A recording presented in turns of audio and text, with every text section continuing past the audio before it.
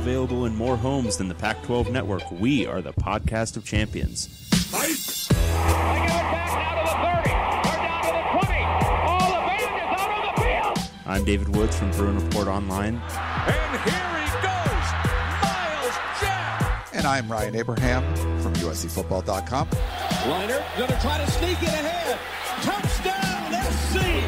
We are the podcast of champions.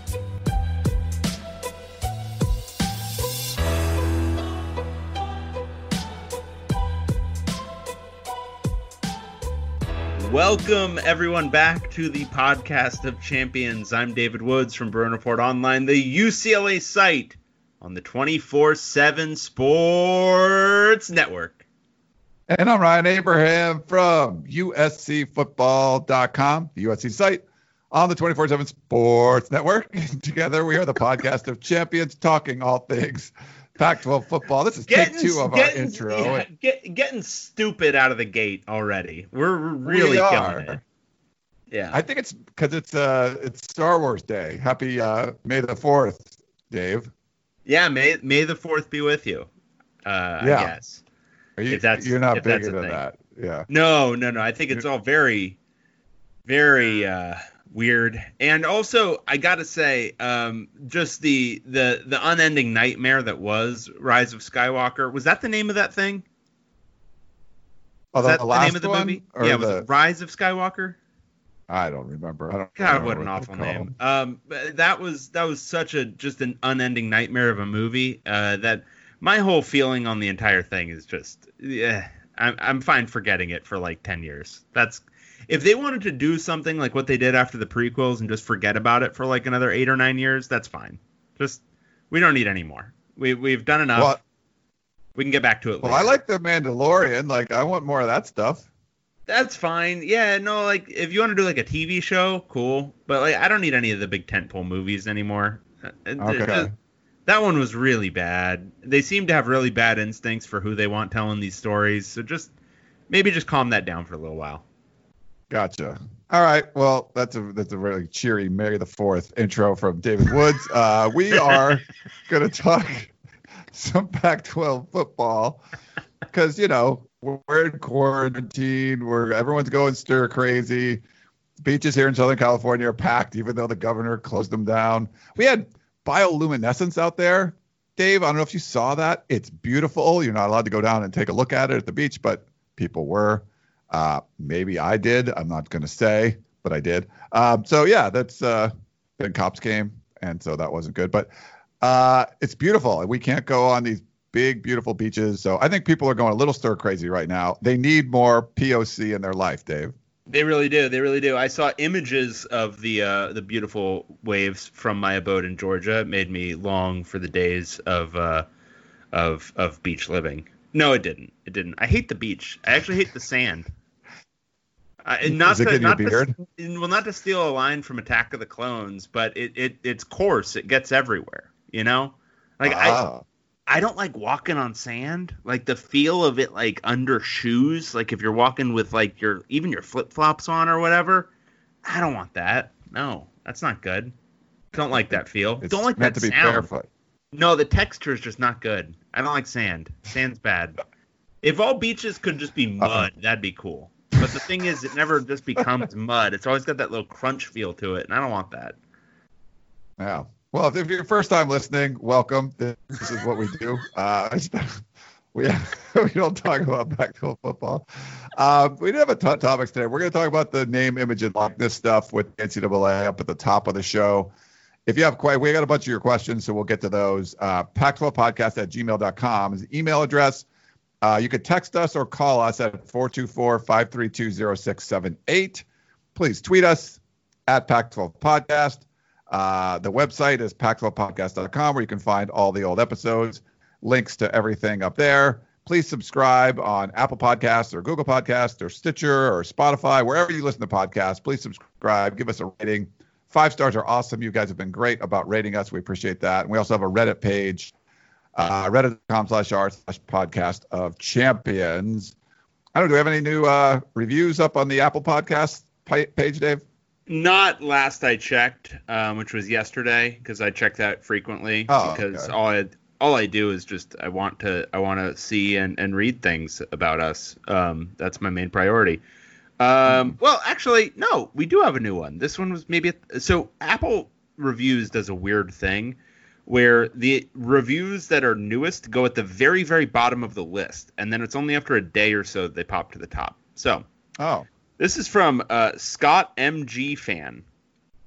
Ryan's the best. This is the perfect podcast to pass time while driving. Ryan has a great work ethic and is always well prepared. He's the kind of guy you would like to have a beer with. I found it's best to listen to Dino either on double speed to get through it or on half speed so it sounds like he's drunk and get a laugh out of it. I'm sure nobody complains about the social distancing rules when it comes to him. So Scott dropping some heat. Some fiery that bombs. Might be my favorite review ever, I think. Yeah. Oh, actually, there's another one. Okay, so this is from one creator. It's another good one for you. You rock, Ryan. Ryan, thank you for all the production value that you bring to the podcast and the excellent reporting work that you do. Dave, thanks for showing up. Keep up the great work, gentlemen, and thank you for keeping us Pac-12 college football fans entertained. Fight on. Nice. So a good day for Ryan Abraham. It's pretty good. I like this. I'm happy in quarantine day number 500 or whatever we're in. Yeah. Thank you for the reviews. Yeah, please leave them out. And, David does bring a lot to this podcast. So I'm not, sure I do a lot more, but David brings a lot, I think. Right? Don't you? Or do you? Not really. Not really. No, I would say like on the like percentage scales, right? Like if we're assessing how much each person brings to the show, I'd say I'm above a negligible. I'm like probably at about 3.5%. Which is really something because I probably talk for 60% of the time of the show. Yeah, it was funny today. I didn't have my normal stuff prepared because there's been a lot of stuff going on, and then we were just kind of scrambling in the very beginning. So if the show suffers, that's why. But no, David brings all his knowledge, all his wit, and it's the chemistry between us is why people listen, and that's why it just works. So that's our dynamic. So whatever it is, if I have to do all the prep and Dave just shows up and bees himself, that's just what we do. That's what works for us. So I'm not going to complain about it. You sound like you're at like the bad end of an abusive relationship right now. And I feel for you, but I can't quite do anything about it. Like I can't quite, fix the like basics of the relationship, but I feel for you. Gotcha. You promise you're never going to beat me again. But then promise, as soon as the cops go home. I'm not going to let you down again, except the next time and maybe several million times after that. Yeah. Well, you're going to have an opportunity to bring a little something extra this week. So this is May the 4th. May the 7th, 6 p.m. May the 7th be with time. you. Yes. No. That's the Star Trek day, maybe. I don't know. But it's May the 7th, 6 p.m. Pacific. We are going to have a Zoom meeting of the Podcast of Champion folks, like the listeners out there. So do you want to email us? You want to read off the URL right now? Yeah, it's US0. No, we're not going to do that. But email us. We'll send you the link. I've emailed a few people. Anyone that emailed us already, I've emailed you the link to the podcast. I think I've DM'd a couple people on Twitter. If you want to send us a DM. Can't we just give them the meeting ID and the password right now? Like, does it matter? We could do that. Sure. Yeah. Yeah, I guess so. We could do that. Meeting ID 847-4661-8817. And the password is 025191. We will also put that up on our website, but we'll send out individual. Or should we put up on the website? You're not supposed to do that, right? I have no idea, man. We can put a link up there. We'll put a link up on our website. We're going to get crashed. If we got crashed, it'd be fun. Wouldn't that be great? The guy that started, like some like Chinese hacker came in and started posting like gay porn or something. Like that would make our call even more interesting. It would be perfect for the podcast. I think it would be ideal. Honestly, I would be upset if it doesn't happen. All right, so we'll post it up on Pac12podcast.com. We'll email anyone that would request it, and DM us on Twitter at Pac-12 Podcast. We'll send it out. We'd love to get a group of people together chatting. I think Shane confirmed. John and Brea confirmed. I'll have to look. I haven't checked the email lately, but we'll see if there's other people that confirmed out there. I haven't seen Hitler if he's going to be in, but we might have an email. I haven't looked at the email yet, so maybe he sent an email. But I will send out this link to anyone that emails us if you would like to be a part of it. Thursday, May the 7th at 6 p.m. Pacific. Bring your favorite alcoholic beverage. Or non-alcoholic beverage for the non-drinkers out there. Yeah. Or we your might, favorite food we might encourage you to drink. For the non-drinkers at all. Those who just take their water via food, just bring your favorite food. Yeah. Bring your favorite melon. Whatever. Dave, where are you going to be? Are you going to be? Maybe you should go down to like some Atlanta landmark and just do it from there. Maybe I will. I've got the setup on my MacBook Pro where I can give you any background that Google Image Search provides. So I could be wherever. I could be on top of a mountain, whatever I want to be. Very nice. Well, I hope you guys can join us. Check that out. I think it was smart last week, David. We said let's do next Thursday. So that gives us a little time. We got to promote it a little bit, and now we actually get a show talking about the very specifics of the meeting. So I'm looking forward to this one. It's going to be so much fun. Yeah. I do a lot of working out and drinking on Zoom. So I'll do a little workout in the morning, do a little drinking in the evening with all of our POC faithful. So since we last spoke, David, there was the report. So it was on Wednesday, I believe, of last week. The NCAA announced it accepted recommendations on how best to update its rules on NIL, which is name, image, and likeness compensation. So they've been expecting this for a while. All the states have passed, or a lot of states, not all of them, a lot of states have passed individual legislation that would allow student athletes to profit from their NIL. But what the NCAA did is they had a working group that was headed up by Val Ackerman from the Big East. He's the Big East commissioner. And then Ohio State's athletic director, Gene Smith, on how to implement the updates. So we're not going to know. These are going to go into effect the 2020-2021 academic year. And there's laws that are coming into play. California's, the first one that passed, isn't until January of 2023. But Florida's, I believe, is in the middle of 2021. So that's kind of when this has to be, all adopted. And it's really more about the NCAA trying to get like kind of a federal exemption so all the states don't come after them. That hey, we're going to pass our version of this. So tell all the states to back off, kind of thing. I don't know. This is a long way away from happening, but I wanted to get your initial thoughts on all of this. It kind of depends. I mean, devil's in the details on what ends up coming of it. But it's definitely a move. I mean, the whole thing has been a move in the right direction. It's a question of, are they going to get some sort of exemption that makes it a much less all-encompassing program that keeps money out of the hands of athletes to the extent that it would be under like certain state laws? Because I know California's was potentially going to be pretty significant. Are they going to do something less than that? And we don't really know clarity on all the details yet, right? This is not going to be a thing until January. I think that's what the report said. Yeah. So it's, I think there's going to be a round of this or whatever, but as of right now, it's just they've accepted, these recommendations, and then they got to implement everything. And I think a lot of it is just, hey, what is the federal government going to do? Will it give the NCAA some kind of protection from all the different states? And like you said, some states' laws go further than others. I don't think the NCAA is going to go that far. I mean, like boosters can get involved. There's like definitely some interesting aspects to it, but we just don't know. Is that going to be enough? Is Florida going to say, nope, we're going to do our law and you screw you? It's going to definitely be interesting how this, unfolds. Yeah, and it's a net good, and I hope it turns out to be significantly to the benefit of the athletes.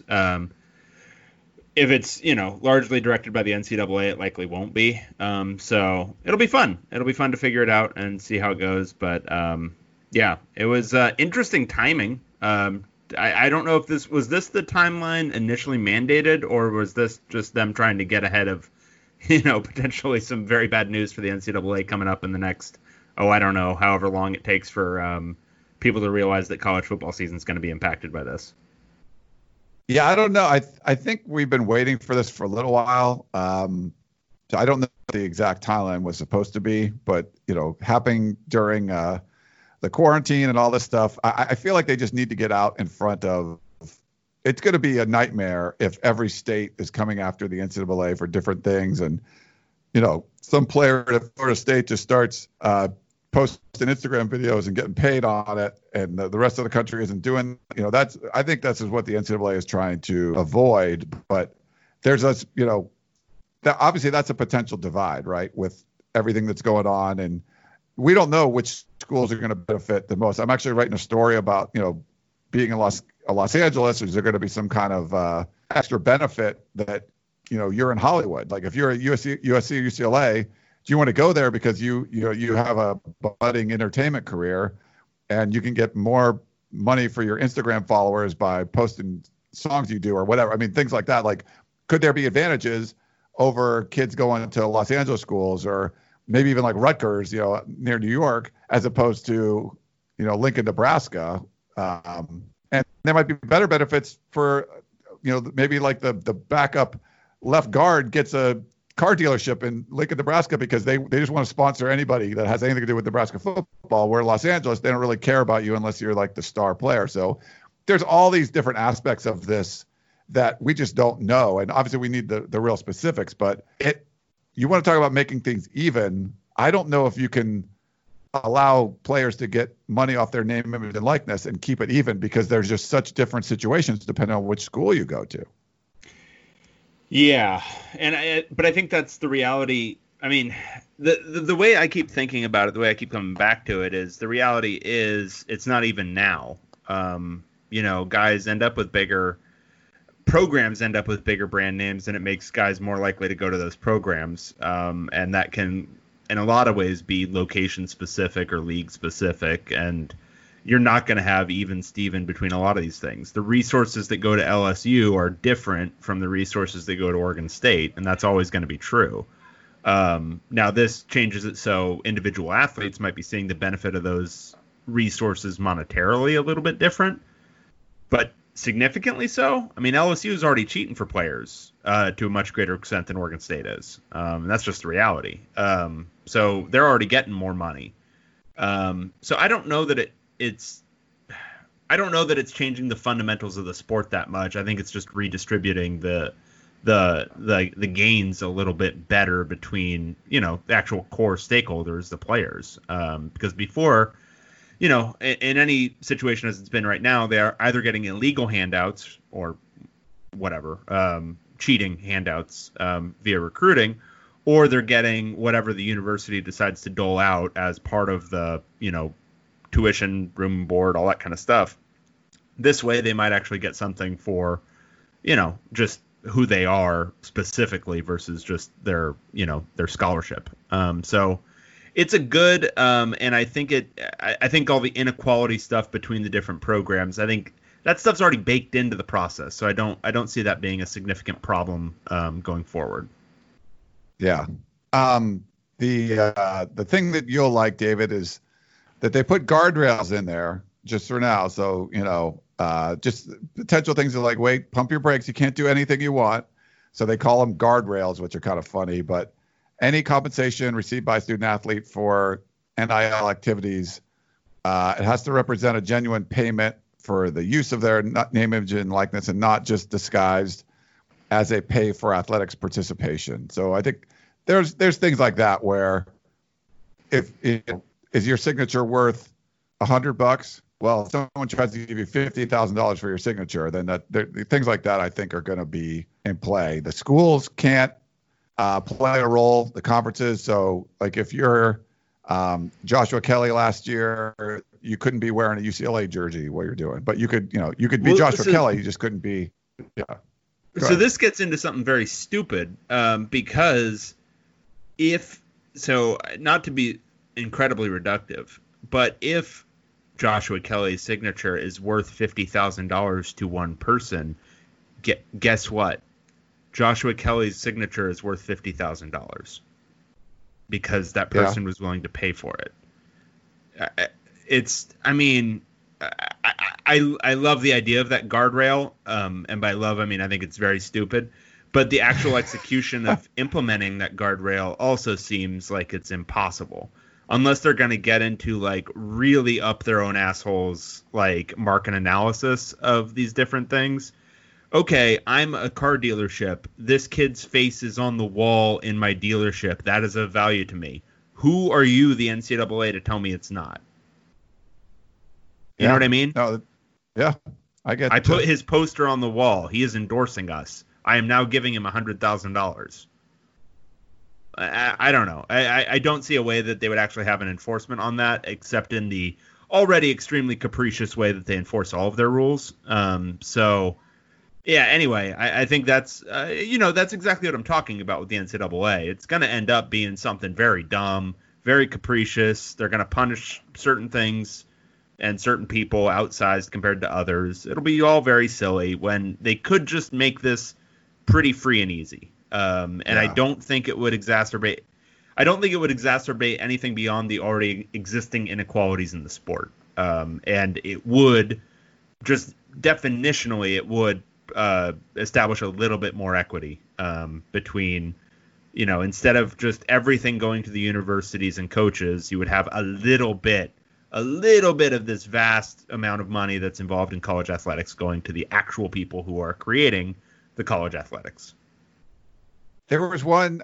They also had some potential rules, regulation things that that they're still working with. The working committee, they might consider. So one of them is like, hey, could you sponsor alcohol, tobacco, or gambling? I think they want those precluded. Those weren't in there yet, but these are options that they put in there. But this one's interesting.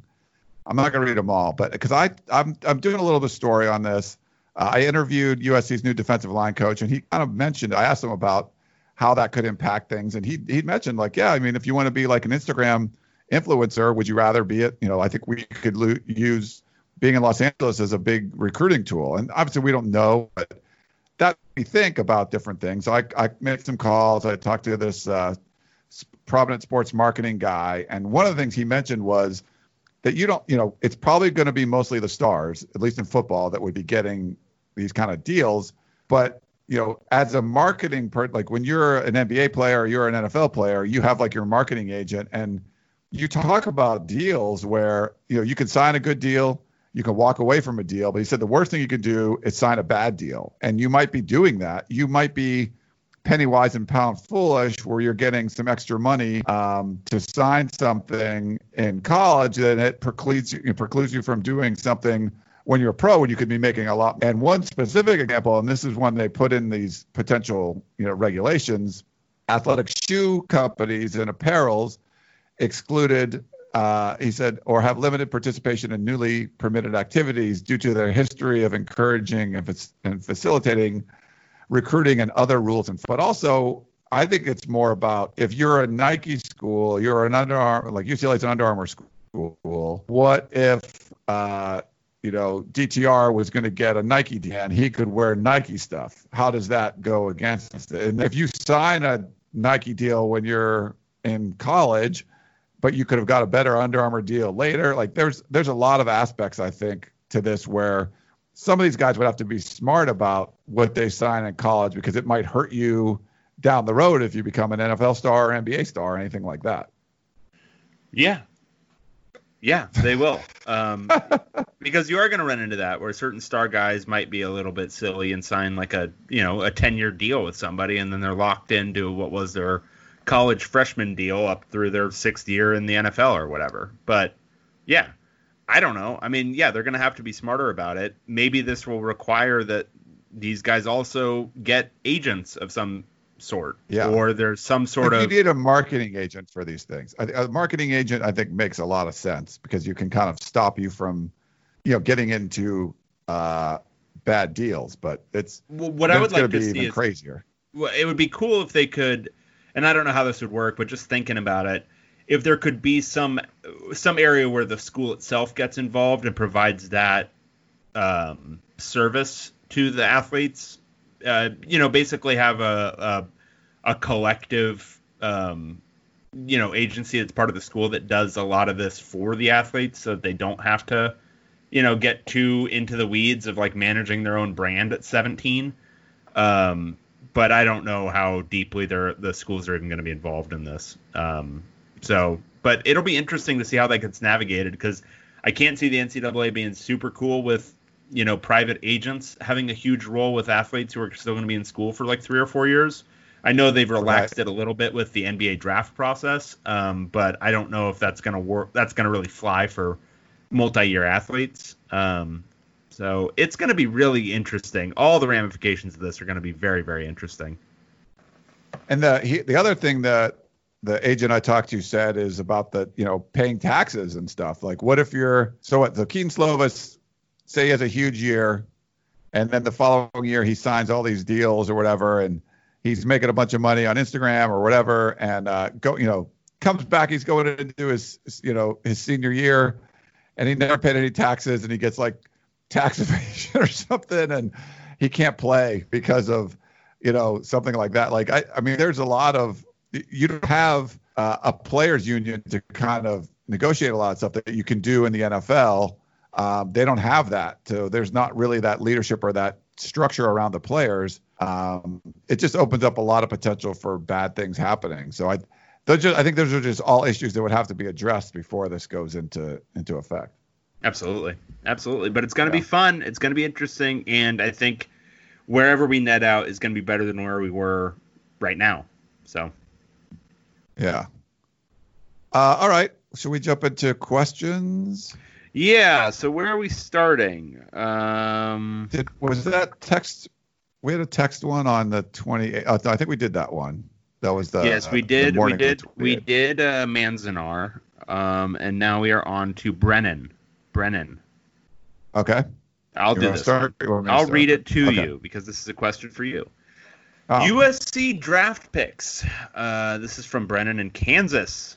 An international emailer. Ryan, Dave, I put you on this just to see if you'd read this, but this is for Ryan. Here is an Excel sheet of USC's draft picks. Ooh, I love when there's an Excel sheet that we can read. We can't. That's the thing, guys. Here is an Excel sheet of USC's draft picks since 1998. If the years aren't correct, I'm sorry in advance. The years may be off because I went from the years they coached, so the draft class following in the NFL may be a part of their numbers, i.e. Lane Kiffin. So please look over this first, Ryan. Are you looking it over, Ryan? Well, I clicked on it and it asked me for a password, and so no, it didn't work, so I'm not looking at it. I'm sorry, Brennan. How is yours looking? I got in. It asked me to enter like a Microsoft password when I clicked on it. Okay, I'm gonna read it to everyone. Okay. Clay Helton had 15 players drafted. John Robinson had 1 player drafted since 1998. Okay. Lane Kiffin 19, Paul Hackett 13, Pete Carroll 60, and Steve Sarkisian 10 for a grand total of 118. So Clay Helton has had 15 out of 118 drafted since 1998. Questions. I was just wondering what your thoughts were on the decline over the past decade with draft picks. So basically gone from 60 in the, 9 years of the Carroll era? It was 9 years, right? So that was till 2010? Was he gone in 2010? Yes. That was his final year? Or no, 2009 was his final year, right? 9, fine. Okay. Yeah. So in the basically 10 years since then, so Carroll 60, and then it went 19 Kiffin, 10 Sark, 15 Helton. So a grand total there of 44. So 60 to 44. That doesn't actually seem that meaningful a decline, but you give me your thoughts. So Sark was only there a year and a half. So that's, Hiv's 10, that's basically 2 classes. Kiffin had the sanction years and still did better. Helton had a longer period and has less production with the draft. And I think a lot of that has to do with Player development. They also, if you look at their 2016 recruiting class, which was ranked pretty high, it was like top 5, I believe. I mean, more than half of that class transferred out. So I think some of it was just, maybe missing on some of the players that you were trying to recruit because they weren't sticking around the program.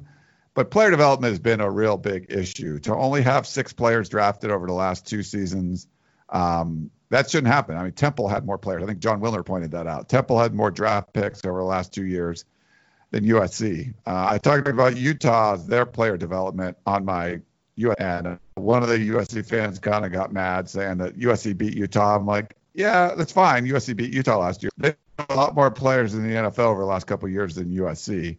And I know USC had a small senior class last year, but why was that? I mean, that's on the coaches as well. So, yeah, I think it's an issue with less on the recruiting side. The recruiting side is going to be coming down the road in a couple of years as far as if there's fewer players drafted 2-3 years from now. That's going to be the couple of bad recruiting classes USC had. But to me, not having picks this last couple of years has been more about player development and keeping guys that you recruited in the program. Right. If that makes sense. Total sense. That's my take on it. All right. I'm looking at the next one. Let's see. Do we have a voicemail? No. I think this is a notice that my phone number is no longer connected to our voice number. Gotcha. All right. So we have 2020 Outlook is next, I believe. Another link. We have another link in the email. So people realize we can't read these things on the air, but they keep sending them. All right. Hey, fellas. Enjoy listening to the show, and hopefully there will be a 2020 season. We hope so, too. This link made me think, and you guys probably already have this one in the works. Would love to hear your take on North and South teams, maybe 2 shows, and which teams you feel are ascending, descending, or stagnant, and how you see the standings at the end of the season. It would be great to have some analysis as to why you think a team is ascending/descending. Example, returning starters, returning key positions, coaches, 2019 and how they finished, etc. Didn't we already do that? This may help explore. I kind of think we did. Okay. Anyway, go ahead. But it was more like it wasn't as researched as maybe James was hoping for. It was more like off the cuff. But that's kind of the way we do everything. So I don't know. This may help explain why David feels Washington will finish second in the North, although they've lost their offensive guru, Chris Peterson, new OC, new DC, no quarterback with significant minutes, possibly 2 of their best offensive weapons, Hunter and Ahmed. They have also lost to Cal 2 years in a row and will have to play Cal at Berkeley. And contrary to Jackson Moore, there's a lot of optimism for the Bears, and not just in recruiting. Should make for an interesting show and possibly have Wilner, Katz, or Bonagora on as a guest. Fiat Lux and go Bears. Okay. All right. I like what he's saying. Okay, so maybe we should do a full show on this. Maybe a little bit closer to the non-season that's going to happen. Yeah, we could do that. I like that. Yeah, I mean, I don't know if there's like a real question in here. Is there? Well, we could just go through the teams and just give our uninformed, unresearched take, what we think, and then maybe do a more detailed one where we get one of those guests on and like, hey, why don't we critique this stupid article instead of doing that? And by stupid, I mean great. I'm sure it's great. But I also why don't we just go through this article and see what they say? Okay. Let's see. Yeah. Oh, yeah. This is a weird one. I remember this. Okay. So he likes this article because they predict Cal to do something. Yeah. No, I've got to touch on this because Ryan Gorsey is writing under a pen name now of David Cobb.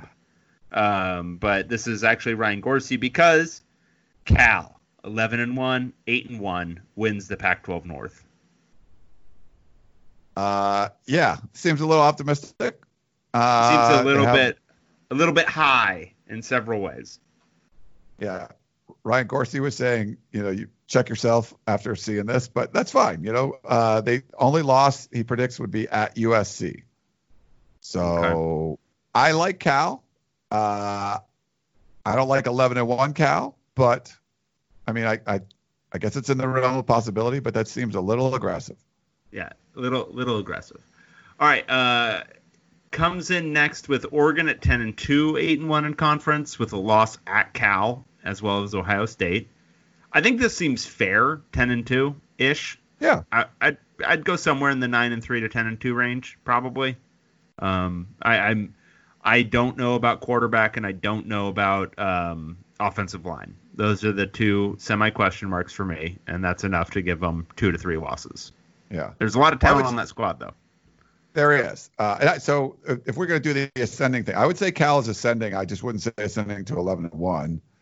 Oregon, I would say, is staying the same. What was his terminology for that? But this is still ascendant. It's an ascendant program. I mean, they just won the Rose Bowl and they're going to have another elite year this year. I mean, and I'm calling like 9-3 and 7-2 in conference pretty close to an elite year. So okay, so that you could still say that they're ascending then. All right, that's fine. Yeah. I was just thinking it'd be about the same as last year. So I don't want to call them stagnant. Okay. Because there's only so much room to go up after a certain point. Yeah. Washington 8-4, 6-3. Losses: Michigan, at Oregon, at Cal, at USC. I mean, I can see that. Feels right, and that feels stagnant. I would say stagnant, but could you say, because you have to change coaches, could it be ascending? I don't know. Washington's just the complete unknown. I mean, their analytical numbers have been generally better than I think their records the last couple of years, especially. I think their offense was a big limiting factor the last 2 years. Maybe Jimmy Lake's changes there with John Donovan, maybe that's enough to kind of break through the awkward and awful conservative offense that they've been running. I don't know, but yeah, I mean they're resetting a little bit, and so I don't know if it's fair to call them stagnant, but probably not. You probably couldn't just say they're ascending still at this moment. No, I mean that was an 8-4 team, lose a bowl game, whatever. I think you're, even if they win the bowl game and go like 9-4, I think that'd still be stagnant for right now. Stanford, this article has it 6-6, 4-5 with losses to USC, at Notre Dame, Washington State, at Oregon, at Washington, and at Cal. Stanford's obviously descending, and I think this might even be a little optimistic for their record. We'll see. Agree with you 100% on that one. I would say descending and probably going to have a losing record. Not 6-6 would be my guess. But. Yeah. Oregon State 5-7, 3-6 in conference. Losses at Oklahoma State, Arizona State at home, at Washington, Cal at home, at Stanford, at Utah, Oregon at home. I'll need to get more into like kind of the nuts and bolts of the schedules. This doesn't feel completely wrong. I mean, I look at all those teams and they could all beat Oregon State. I would still say the Oregon State program is ascending under Jonathan Smith. Some obvious signs that he's getting that thing put together correctly. We'll see how they do in this post-Jake Luton era. But I saw enough signs from just how that offense, just how it's put together to make me think there's not going to be all that much drop-off. And there are flashes defensively that they're figuring it out too. That pass rush started to look pretty nice towards the end of the year. I think they could surprise a little bit this year, but I would still say even if they end up 5-7, I would still call it an ascending program. Yeah, that's fair. All right. Then Washington State 3-9, 1-8 in conference is the projection here. Basically just the wins over Houston, Idaho, and Stanford all at home, losses to everyone else. I think Washington State would probably be stagnant. This looks like it would be seriously descending. I don't know. I'm kind of optimistic with Nick Rolovich, but I wouldn't say the declining program, but who knows? Yeah, I wouldn't say so either. I would say much more likely to be stagnant. I think, whenever you're doing one of these projection articles, if you're doing it right, you're like mapping out all the wins and losses, and you've got to pick a couple that are out there. He made the great sacrifice to pick Cal 11-1, so somebody has to be the negative beneficiary of that, and that's Washington State. Yeah. All right, and then the Pac-12 South, he's got USC taking it 10-2, 8-1 with losses Alabama at Oregon. Could be. This is a Clay Helton coach squad, so it probably won't be, but certainly could be based on talent alone. I think the Notre Dame game you'd probably put in the loss column, and then you'd have to fight off some of the other programs. I think this is probably a little optimistic. I think 9 wins is more realistic in the regular season for USC, but I would kind of put them in the stagnant category. I guess coming off 5-7, I don't know, but I think you'd have to make a significant jump. I'm not going to give them ascending until you're like going to beat an Oregon or a Notre Dame. So if they beat like Notre Dame and lose to Alabama and Oregon, I think you could give them ascending 10-2. I think it's more realistic that they kind of lose to the really good teams on their schedule and beat everybody else. And it's hard to say you're ascending if that's what you're doing. Yeah, I kind of agree with that. All right, then ASU 7-5, 5-4 with losses BYU at USC, Cal at Oregon, at Arizona. That feels like a little much. I don't think ASU's losing that much. Yeah, I think ASU's ascending, and I think they're going to win more than 7 games. Yeah. So I think this is a little pessimistic for the Sun Devils. Utah 8-4, 5-4 with losses at Cal, USC, Washington, and at Arizona State. This feels actually a bit optimistic for me. Utah is one of the most well-coached programs in the country, but they are losing quite a bit from last year. So I don't know about this one. I'd have them more like in the 7-5, maybe even 6-6 range. Yeah, I think 7-5 is a good target, but I could see 8-4. It's still because it's a well-coached team. They develop players. You can, replace some of that production that was lost. I wouldn't, count them out for something like an 8 or even a 9-win season, but I think it's, I think ASU and USC are going to be ahead of them this year. So this seems about right. Maybe like you said, maybe 7-5 too. UCLA 6-6 and 3-6 in conference. Losses against Stanford, at ASU, Utah, at Oregon State, USC, and at Cal. I'll tell you on its face, this is absurd because it has UCLA sweeping the non-conference, which would give Chip Kelly 3 more wins in the non-conference, which is 3 more total than his 0 that he has now. Do you think he's going to screw up his perfect non-conference record with this? I think he will screw up his perfect non-conference record with at least 1 win, but I can't imagine it's going to be 3-0. So I would still probably have UCLA at 4-8, something like that, maybe 5-7. But 6-6 is way too much, way too rich for my blood. I don't mind the 6-6 as much. I would still say it's kind of a stagnant program. I don't think it's going to make this huge stride forward. There'll be some weird losses. It's descending. It's descending further and further into the muck of mediocrity. Because, look, if you're in year 3 of a coach, the natural thing should be that you're moving up a little bit. Like, you should be moving up a little bit no matter what. You've got your continuity of players, the whole thing. Stagnant would be getting to 6-6 this year. If you're just continuously bumping into the bottom of what UCLA is capable of, which is what this is, like, about the worst you can do at UCLA is 3-9. Like, that's about as bad as you can be given how easy it is to get players there.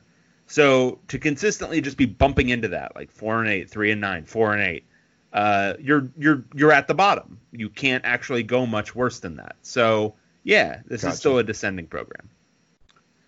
Arizona, he has at 4-8, 2-7, with wins against Hawaii, Portland State, Colorado, and ASU. Might be too much. They could definitely lose to ASU. But this feels right enough. Descending. I think you got to go descending, and it feels close. I just don't know. I just don't know what to expect. It just feels like a program that it needed to have some turnover and didn't.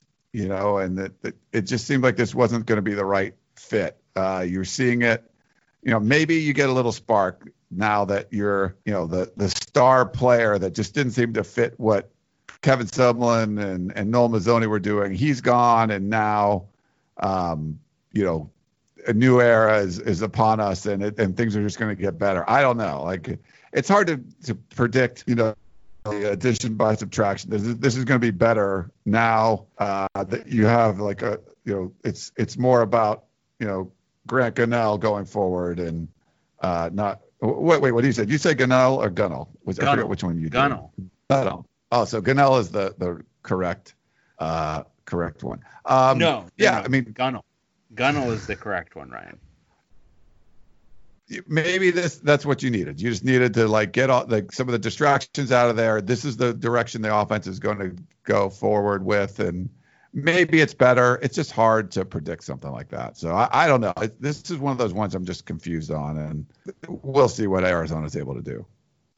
And then Colorado rounding out the group at 3-9, 1-8, wins at Colorado State, Fresno State, and Washington State. So only one conference win predicted here in this CBS Sports article written by Ryan Gorsey for the Buffaloes. That seems low, but maybe right. It's hard to know. It's really hard to know because it's a new head coach. You just don't have any feel for it. They seem to be hitting their stride a little bit more at the end of last year, so I would be optimistic and say they're going to be a little bit better than that, but it's just, we have no idea what the make of this team is going to even be. I kind of think this is going to be right. I know that Colorado hired one of the. How'd you do on your Colorado prediction last year? It's pretty good. They didn't make a bowl. I said they're going to win 2 games. How many did they win? 5? They win 5. Is that right? I think they so. Go 6. Yeah. But that was coaching turnover then. You got coaching turnover now. Now, I think Mel Tucker brought in some better players, and you bring in one of the top 2 or 3 all-time UCLA head coaches in history, right? And Carl Durrell. You bring in a UCLA coaching legend. He's one of the UCLA coaches in history, yes. He's one of them. The problem is I'm going to be even more pessimistic on new coaches in 2020 because of the lack of preparation you're going to be able to do. Is it better to be Kevin Sumlin, that even though things were dysfunctional, but been there and everyone knows what to do, as opposed to Carl Durrell, who hasn't really been in coaching for a while, and you got to get things going. I think that's going to be tougher in this coronavirus era for him to get to know his players, get them to buy into his philosophies, all of that stuff. I know they bring back the strength and conditioning coach. At least you have some continuity there. But I don't mind being this pessimistic on any of the new coaches. Maybe part of the reason why this article was pessimistic about Nick Rolovich and Washington State, and I think that's fair. So I think this is probably a good, maybe it's a 2-7 in conference, 3-9 overall. But yeah, that's he has wins over Fresno State, wins over Washington State and Colorado State. Like, I could see all those games being losable. They play at Texas A&M. Like, that's definitely a loss. So yeah, I think 3-9 is probably somewhat realistic for Colorado this year. Okay. All right. Yeah, Brendan sent us a revised sheet that I honestly don't see any discernible difference between it and the previous sheet. So I don't know, Brendan. He asked the same question in this email. So let me look if I can. No. I mean, it is the exact same sheet. So maybe he added another tab. Oh, he added another tab. I don't know why it's asking you for a password, man. I didn't have to punch in a password. Yeah, it asked me for one, so. Well, that's a bunch Who knows? Absolute bullshit. I think all thoughts previous are still valid. I'll read this next one, too. Okay. This is from Choney19. Please include me in the Zoom podcast. Hello, guys. I'd love to be included in the Zoom podcast on May 7th. Please use this email address to send the invite. Looking forward to it. All right, Choney19, we're excited to have you. My secretary will be sure to email you. I just emailed you as we were talking. All right. And we got Jake. Hello, David and Ryan. Now that the POC has been backsliding into a sprawling discussion of American presidents, I shall humbly submit President Dwight D. Eisenhower for your political sympathies are with Ryan. I will try and pitch the Eisenhower presidency to David on his terms. Somehow progressives have mastered the ability to maneuver traditionalists into always being the ones who have to supplicate first for an attempt at building consensus. If only that were true, Jake. If only that were true. Very true, Jake. After holding together the Anglo-Franco-American coalition required to defeat the Third Reich and Mussolini's fascist regime in Italy, Eisenhower successfully implemented his presidential campaign promise to bring an end to hostilities in the Korean War. He did so within 6 months of assuming the Oval Office, as the armistice pausing the Korean War was signed on July 27th, 1953, and is still in effect. So he ended the war quickly. President Eisenhower administration fully implemented the racial desegregation of the U.S. military, which President Truman had begun. Desegregation is good, David. Similar to what you admired about Ulysses S. Grant administration, in 1957, President Eisenhower deployed soldiers from the 101st Airborne Division to enforce racial desegregation in Little Rock, Arkansas, and simultaneously reasserted the primacy of federal power over the state National Guards. So he puts an order here. President Eisenhower issued Executive Order 10730, which put the Arkansas National Guard under federal authority and sent 1,000 U.S. Army troops from the 101st Airborne Division to Little Rock to maintain order at Central High School desegregated. All right, that's cool for him. Under his administration, the USA experienced the United States experienced solid economic growth with relatively high levels of personal income taxation and less statistical inequality compared with the 70 years since.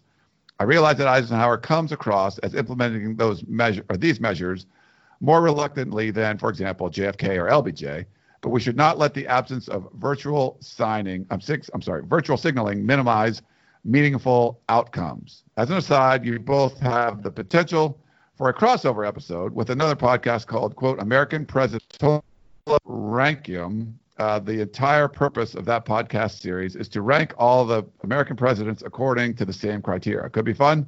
Woof. From 6 feet away while wearing my mask, from Jake. Jake must be one of the quarterbacks up in Washington. Yeah, he's got to be a quarterback. All Jakes in Washington have been drafted into quarterbacking. He makes some valid points about Eisenhower. So Eisenhower, when we were going through my list, where I think I've narrowed it down to basically one good president. But I did say there were like 8 to 10 others who are in that like passable, like fine category, and then the rest are just absolute cretins. Eisenhower is definitely in the passable to fine and probably at the upper end of that. If there are critiques of Eisenhower, so what he implied about virtue signaling, one of the things about the presidency is you are essentially the moral leader of the country. You do have to provide some level of, I guess it's now called virtue signaling, which is just absolute dumbest term. But part of the thing is you do provide moral leadership. Like one of the things is you're supposed to provide an example to the country. Not being more vocally anti-racial segregation, not being more vocally opposed to Joseph McCarthy and the Red Scare stuff. These were issues with Eisenhower's presidency, and I think they're valid issues. They're not completely gonna outweigh his very good stuff, and I think the fact that he had the integrity and understanding of the stability of the country to continue and even expand certain New Deal policies, even though they went against kind of mainstream, even then, Republican thought, I thought was a very good thing about Eisenhower. One thing you would definitely say is he was an what is the word I'm looking for? He had some integrity. That's what I'm saying. Mm-hmm. And I think that's generally a good thing and should be, talked about fondly. Not completely diffusing the Cold War and, in fact, escalating it a bit. Not so great. He did have one of the finer messages after his presidency about the military-industrial complex, which we have not heeded since then, which is cool. But I mean, overall, I would say he's probably top 10, somewhere in that range. I don't think I would have him number 1, but definitely top 10. Nice. So if any of you out there have a president, favorite president you feel David slighted, just bring some facts, and he might, you might win him over. Yeah, I mean, like, there's some obvious ones that you can make your arguments for. I mean, most of the founding fathers you can make either a semi-mythological or actual based in facts, case for, and it's hard to dispute. And then there's the ones that are just unconscionable, absolute, heinous, cretinous assholes, like Ronald Reagan, where you couldn't make a case for him if you tried. No. And so it's just, it's tough. It's tough. Like James K. Polk, like, you can make your case that he massively expanded the country, but he's also, a bloodthirsty maniac. So what are you going to do? So yeah, come with your takes. Come with your hottest takes. I want to see the best, most expansive defense of Ronald Reagan. I want that coming in here. Yeah, someone do that for me, please. Just send it in. Yeah, no. Send the heat. Send the heat. Yeah. And we'll have a 40-minute show about Ronald Reagan. All right, you ready for Hitler Day? Yes. All right, this looks, I'm going to say a Japanese word. I was going to go Japanese, but I don't. Let me Google it real quick and see. Okay, not. You're going to try this. Not Japanese. It just kind of looks it. Kuiagatu, which is a Utah landmark. The Bears' so this ears. Is probably. So maybe Native American kind of thing? I guess. The Bears' Ears National Monument? Is that what we're talking about here? That's what that looks like. That's the first thing that comes up on Google. Hitler Day. Throwing us a curveball here. So, all right, when here we does go. he not? He's always throwing us a curveball. All right, Las Vegas is setting Utah's win total over-under at 8.5, and UCLA is at 5.5. Do you boys think a 3-win differential makes sense for the state of these two programs? I don't think schedule is the difference. FPI ranks both of their schedules as virtually tied as the absolute softest in the Power 5. And it's not hard to see why. They're in the Pac-12 South, neither plays a Power 5 opponent out of conference, and both miss Oregon while getting USC at home. For Utah, it's a Friday night game. I'm sure Ryan's already written it off. If anything, UCLA has it easier since they miss Washington while Utah misses Stanford. I would have figured that Utah's comparatively massive personnel issues would have evened these programs out. Sure, Utah develops players better by the time they're seniors, but when they've been pared back to just the recruits and transfers, shouldn't UCLA's raw talent advantage and returning veterans set them on roughly the same footing? Is this just Vegas voicing their confidence levels in the two staffs, or is there some key roster difference I'm missing? I don't think he's missing much. I tend to agree with Hitler here. I don't think the gap between the two programs, even if you're just assessing the coaching staffs right now, should be 3 wins. UCLA's schedule is pretty soft. The talent on the team, such as it is starting to age up into like juniors. And Utah just lost a bunch of guys. Better staff and everything. I would still have their win total higher. I would probably have Utah's set at like 6.5, and I'd have UCLA's set at 5.5. But I think Utah's is set a little too high. UCLA's feels more right to me, but that's kind of my assessment of it. I think probably a little bit overrating the continuity for Utah, just having a coach who's very good and not taking a long enough look at what they're replacing production-wise.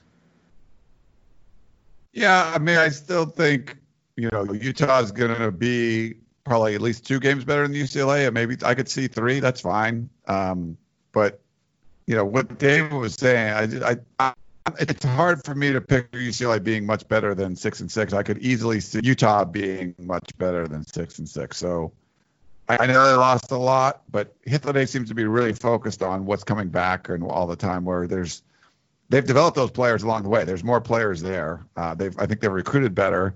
I'm not going to be that pessimistic towards Utah. And while UCLA, there's going to be some raw talent there, they haven't recruited all that well. So we'll see. I think this could be a big year. If UCLA and Chip Kelly's going to work, I think you got to be, significant improvement this year. I don't know if that's going to happen. But if that doesn't happen, then I'm not going to be very bullish on the Bruins, until they do something else at head coach or he changes his philosophy. Because as David complained about, it just doesn't seem like what he's doing is working right now. It's not. That's why it doesn't seem that way. Yeah. Well, Kyle Whittingham, what he's doing is working. So I'm going to put more eggs in that basket than the UCLA one. So yeah, I would put all of my eggs in that basket. Yeah. Yeah. The Hythloday issue, though, I have is this. He did not say anything about the meetup. He didn't say, yeah, guys, I wouldn't be caught dead going to your Zoom meeting, or, hey, I'll see you guys there. He just said nothing. He ignored it, even though we've called him out many times about this, and he hasn't said anything about it. And we know for a fact he listens to the show at least 4 times every episode every week. Yeah. I feel like he listens to it before we even put it up. He knows what's going on. He's listening right now. Yes. As we're tapped talking. in. I replied to his email right now. Yeah, I replied to his email with the link to the Zoom. So he has it. So he's been sent it. We want to hear from you one way or the other, Hythloday. We want to know. Are you in? Are you out? What are the Where odds? You show your face. Let's do this right now. What are the odds I show up for this Zoom? I'm going about 60%. I think you're going to be there, but that's why I had a backup plan. So I created a backup plan unbeknownst to you because I knew you might not show up. What's the backup plan? I can't tell you because you might not show up. No, I'm just kidding. I don't have a backup plan. You have a backup. I bet you do. I do not. No, it would just be me hosting it by myself, basically, which I'm prepared to do if you bail. So. Is your backup plan having shots available so you can just get very drunk as soon as it's apparent that I'm not arriving? And I'm trying to get Zoom to play the call at half speed so we all sound drunk. That'd be good. That'd be very cool. That'd be great. And if we can't do that, we just all have to get drunk. Then it's fine. If I can't technically do it, we'll just have to physically get drunk. It's gonna be great. I'm excited. I'm gonna be I'm gonna be there. I'm going to be there. I would set my own personal likelihood of attending at 84%. That's pretty good. That's as certain as things get when you're a parent of young children. Yeah, because if you ask David, what's your percentage of living through the day, he'd probably say 75%. So this is he's really optimistic. It is never higher than 94%, ever, under any circumstances. Awesome. All right. Well, I guess we'll hopefully talk to all you guys in person on Zoom May 7th, 6 p.m. Check it out, and we'll look forward to that. Me and hopefully David too. You think he'll come? I think I'll be there. Well, yeah, why not? Although it's an interesting show. We got some interesting topics. Keep sending those questions, and we appreciate all that. That is David Woods. I am Ryan Abraham. Thanks for tuning in. Hope to see you Thursday, and we will talk to you next time. Bye.